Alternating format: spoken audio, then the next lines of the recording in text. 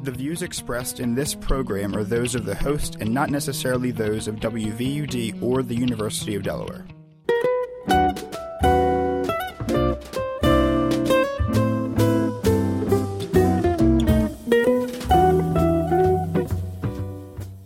WVUD and UD Information Technologies present Campus Voices, conversations with University of Delaware faculty, staff, and students about their teaching, research, service projects, and other interests.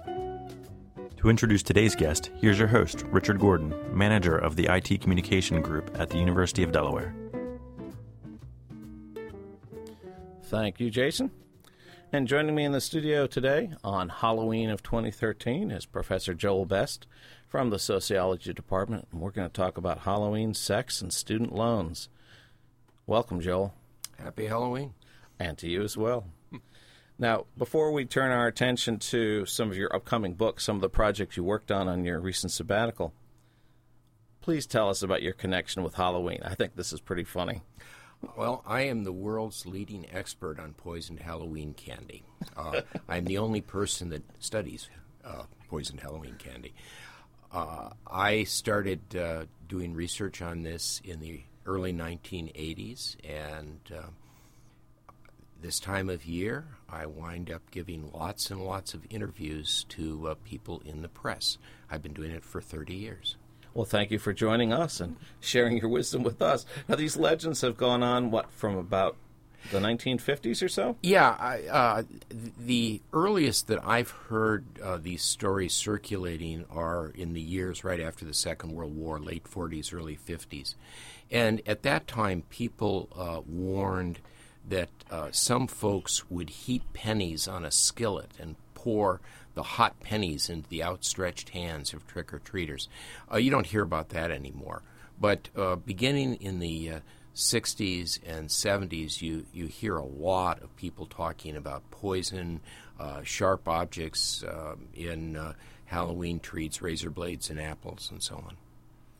These are myths.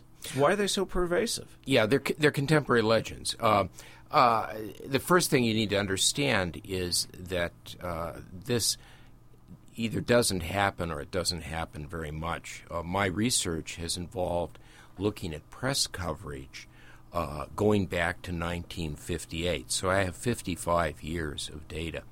And during those 55 years, I can't find any evidence that any child has ever been killed or seriously injured from a contaminated treat picked up in the course of trick-or-treating. So the idea that this is a frequent crime is simply wrong, and it's probably best understood as a contemporary legend, or what some people will sometimes call an urban legend. I think you said there was, you told me when we met a couple of weeks ago that there was one case where a child died from poisoned Halloween candy, but... Yeah, his dad had taken out an insurance policy on the kid, and then he gave a poison treat to his son, I think probably assuming that since this was so common, no one would ever suspect this was going to be the perfect crime. And it did take a couple of days, but he was arrested, tried, convicted, and this was down in Texas. Eventually, he was executed for murdering his son. There have also been at least 4 other deaths that have been attributed to this, but in each case, within a day or two, there's been a retraction that's been printed.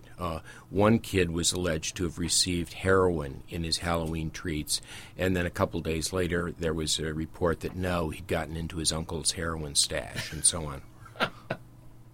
I guess these myths are so pervasive because of our fears for the future of our children. Yeah, I think children are the walking, talking future, and I think that when we worry about kids, a lot of times we're expressing fears about the future. We hear lots and lots of apocalyptic scenarios that the world could end through nuclear war or nuclear winter or environmental devastation or global pandemic or asteroid strikes or whatever. And we can't do much about any of those things. But what we, by golly, can do is protect our kids from poisoned Halloween treats. And, this is such an easy thing to manage. If you are worried about this, don't let your kids go trick-or-treating. Insist you go with them. Only go to the houses of people you know. Inspect all the treats before any are eaten. Trick-or-treat at the mall. Go trunk-or-treating at your church parking lot. Whatever. And then on the morning of November 1st, when the family gathers around the breakfast table, you can count noses. And you can see that everybody's still there, and you can go, phew. We don't have to worry about that for another 364 days. It's a great thing to be afraid of. And if you think about it, this is a very odd story, because you're imagining that there's somebody living down the street who is so crazy that he's going to poison little children at random. But he's so tightly wrapped that he only does it one night a year. It's a little hard to understand how that's going to work out. I guess fear for our children and this urban legend is a segue into one of the two projects you were working on during your sabbatical, where you were investigating urban legends about children's sexual behavior at parties. Yes.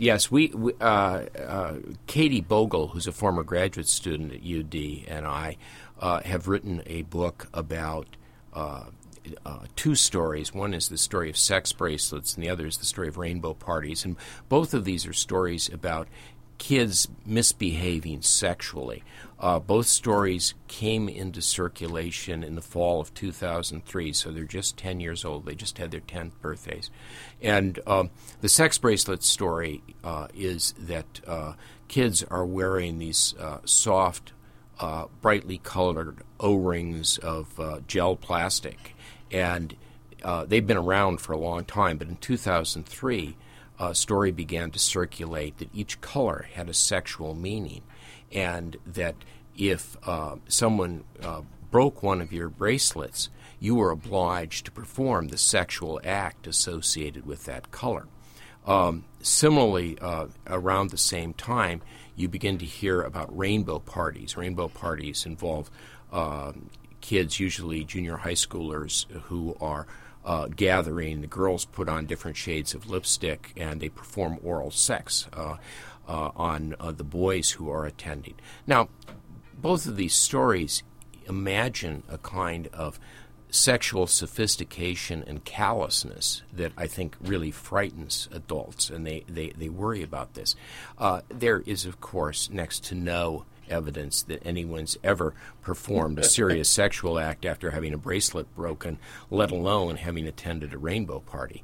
But this is the kind of thing that people view as speaking to their anxieties, and they worry about it. You told me when we met a few weeks ago that both of these stories followed the typical spike zero pattern that you see with urban legends. Yeah, this was something that I think, this is one of the things that we really established in our research. When people have studied contemporary legends, one of the things they'll say is these stories spread, but we can't explain exactly how they spread. And because these stories our two stories both started in 2003, you had a fairly mature internet. You didn't have Facebook, but everything else was really in place.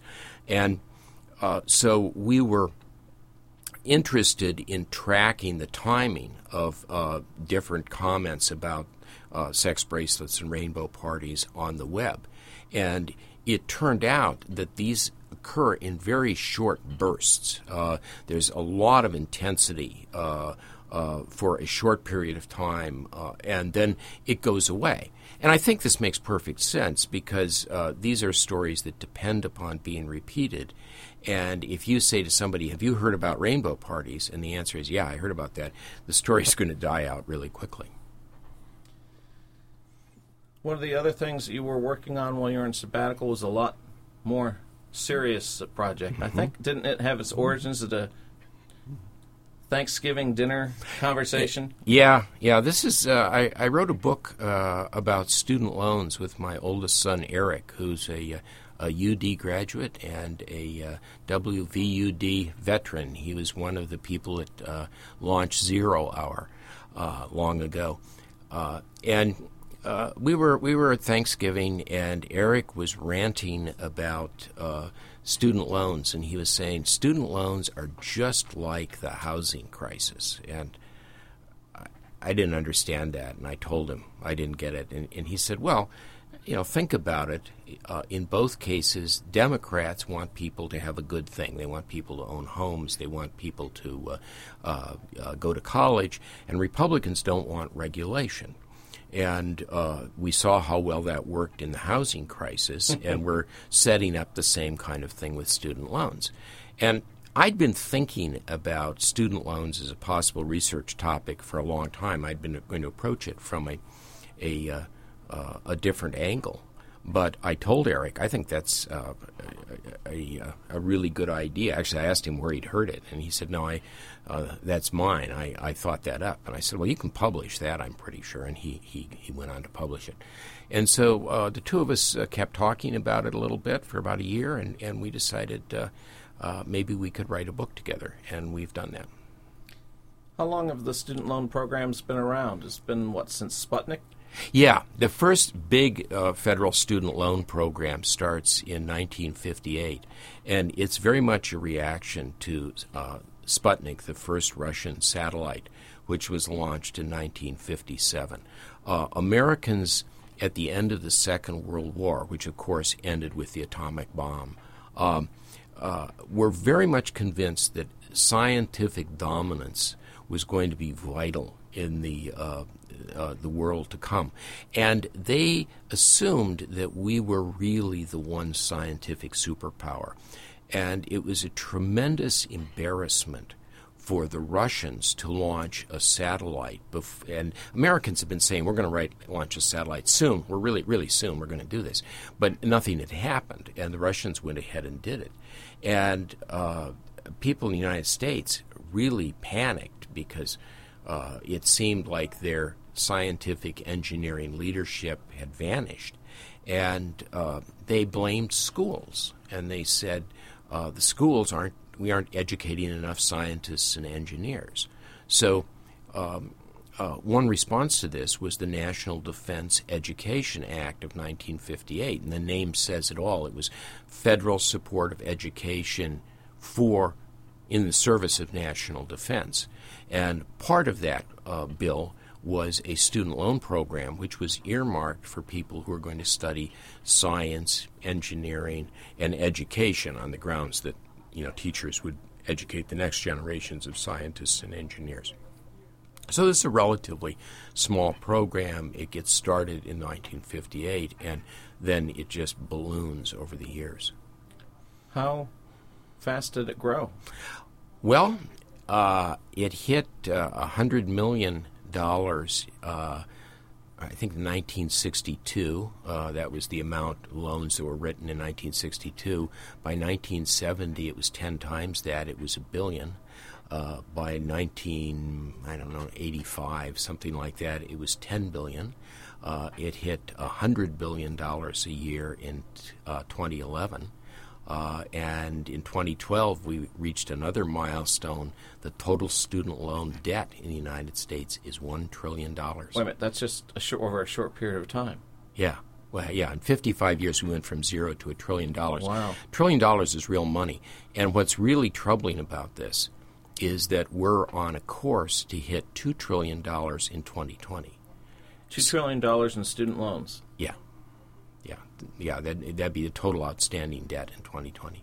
So this is growing really rapidly, and we need to think a little bit about what we're going to do.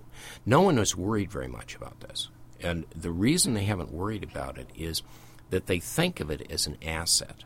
Government accountants are treating it as an asset. Now, imagine that you loaned $10 to your best friend. And you might say to yourself, well, my best friend, he forgets things. And you might say, I'll never get that $10 back. Or you might say, my best friend is completely reliable. And if somebody said, how much money do you have? You might say, well, I have $20 in my wallet, but my best friend owes me $10. So you treat it as an asset. Yeah, that's right. And that's how the government thinks of student loans. They think if people owe the government $1 trillion, that's $1 trillion that they're sure to get back. And in the past, that's been more or less true. You can't unload student loans by declaring bankruptcy. You really need to, it's very difficult to get out of repaying your student loans. The government has the power to, seize your tax refunds and things like that. So that, they have been able to get most of it back, but the amount that are being owed are much greater. And there are a variety of other things that are making this a more serious problem. It's difficult for me to believe that all $1 trillion is coming back. Oh, you look at my son and his wife are recent college graduates, and they both have what to me seems like an enormous amount of student loan debt. Mm-hmm. And it just, I don't know how they're going to pay it back and still be able to afford a house once they're our little babies. Mm-hmm. No, this is exactly what's happening. When we go back to that National Defense Education Act, you could borrow $1,000 a year. And now the average student who has student loan debt has more than $25,000 in debt. And people that go on to graduate or professional education can easily rack up, high 5-figure, 6-figure student loan debts. And in some cases, it's very difficult to imagine how they're going to pay those back. Now, as a sociologist, I think part of what interests you here are some of the myths behind or some of the beliefs, deeply held beliefs, let's call them that rather than myths, that the political parties have as they come up with or oppose these kinds of programs. Yeah, I think that if you look at the student loan problem, you can see that people have been talking about student loans in different ways. And the way that they talk about it tends to fix on a very narrow part of the problem. So the National Defense Education Act was really designed to address what I call the wasted brain power problem. It was the idea that we had these smart kids who weren't being able to pursue higher education because they couldn't afford it, and therefore the United States was not making the best use of its brain power, and that's why the Russians were launching Sputnik. Okay, so that's a model for how to think about student loans. Within 15 years, people had started talking about student loans very differently, and they were worrying about deadbeats. They were worrying about students who were not paying back their loans, who were declaring bankruptcy, and this became a fixation with the government. How are we going to collect this money for about 25 years? And then sometime in the 1990s, people began talking about this as a problem of crushing debt. What's going to happen to young people who can't afford to start families and buy a house and so on because they have such student loan obligations? More recently, there's been the fear that student loans may be a bubble, that people are bidding up the price of higher education and it's going to collapse just the way the housing bubble or the dot-com bubble popped. So, each of these, it's not that these are wrong. Each of them has some truth to them.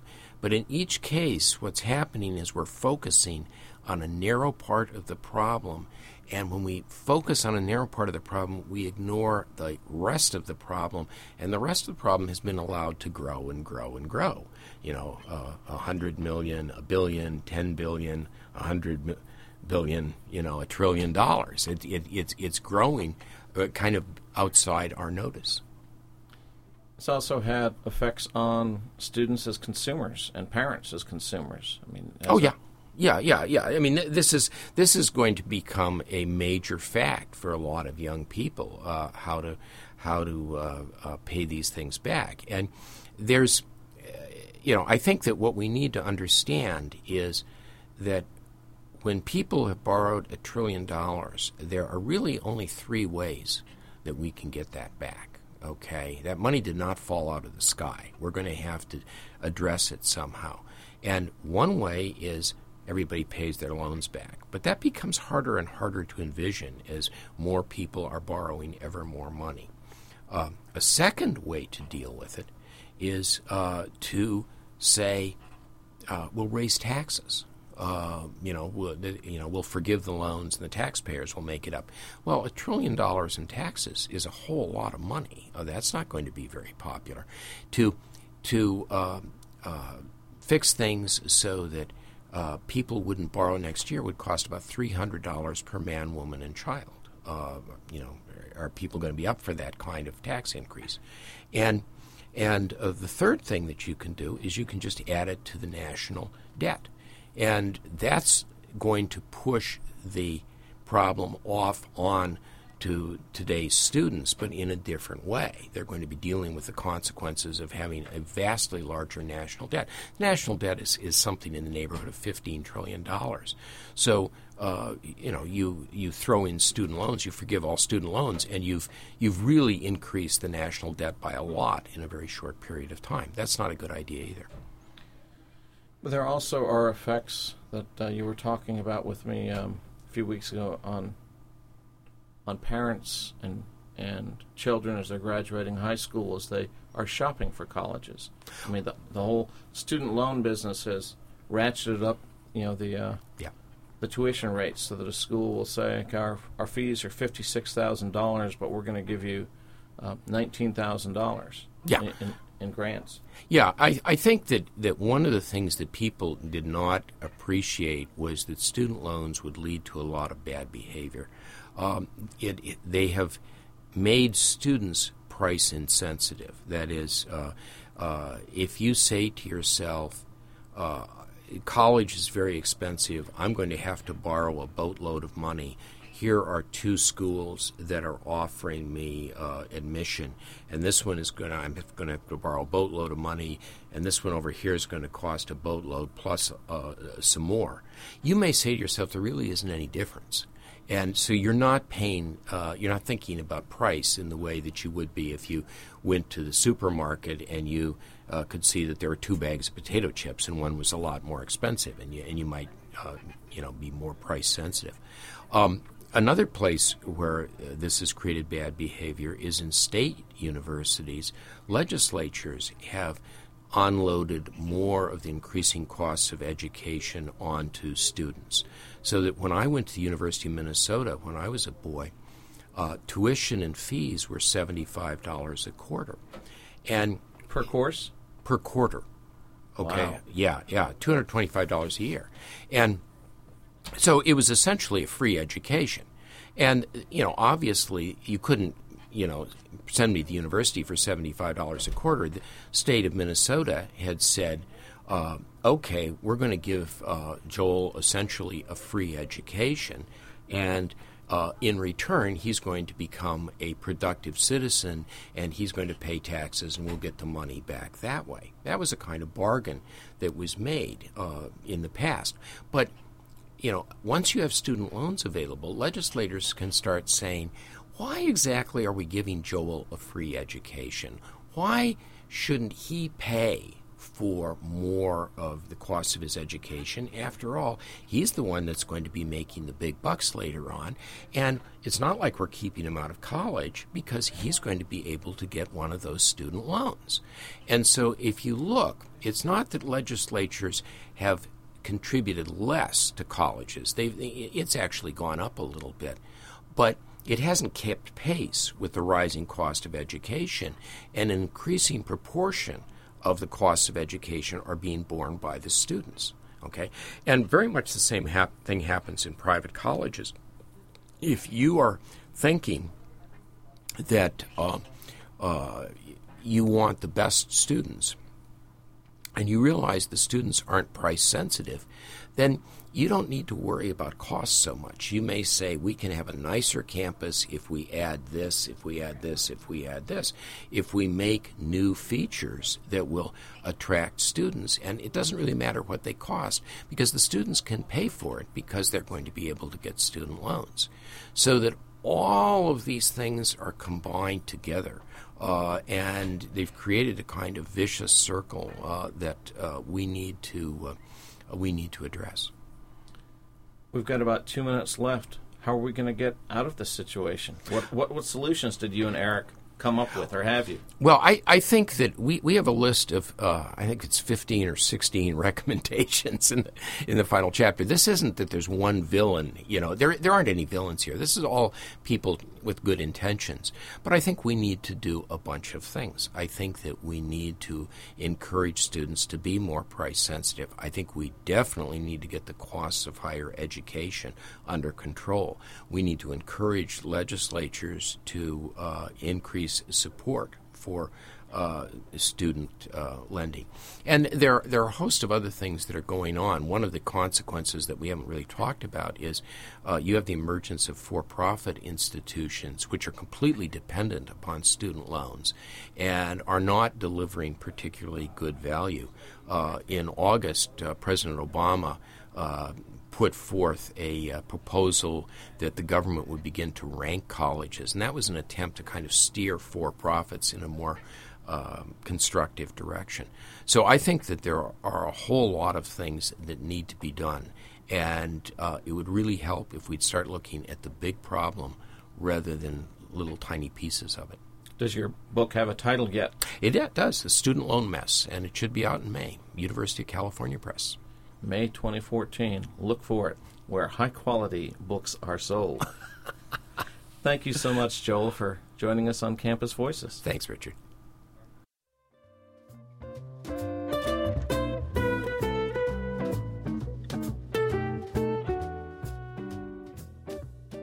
Thanks for listening to Campus Voices, a collaboration between WVUD, the broadcast voice of the University of Delaware, and UD Information Technologies. The views expressed on this program are those of the individual guests and do not necessarily reflect the official views or policies of WVUD, UD Information Technologies, or the University of Delaware. For more information about Campus Voices and to find archive copies of this and other episodes, visit our website. Using all lowercase letters, go to www.udel.edu/campusvoices. We invite you to tune in every Thursday morning at 8:30 for Campus Voices on 91.3 FM, WVUD, and WVUD HD1 Newark, or online at wvud.org.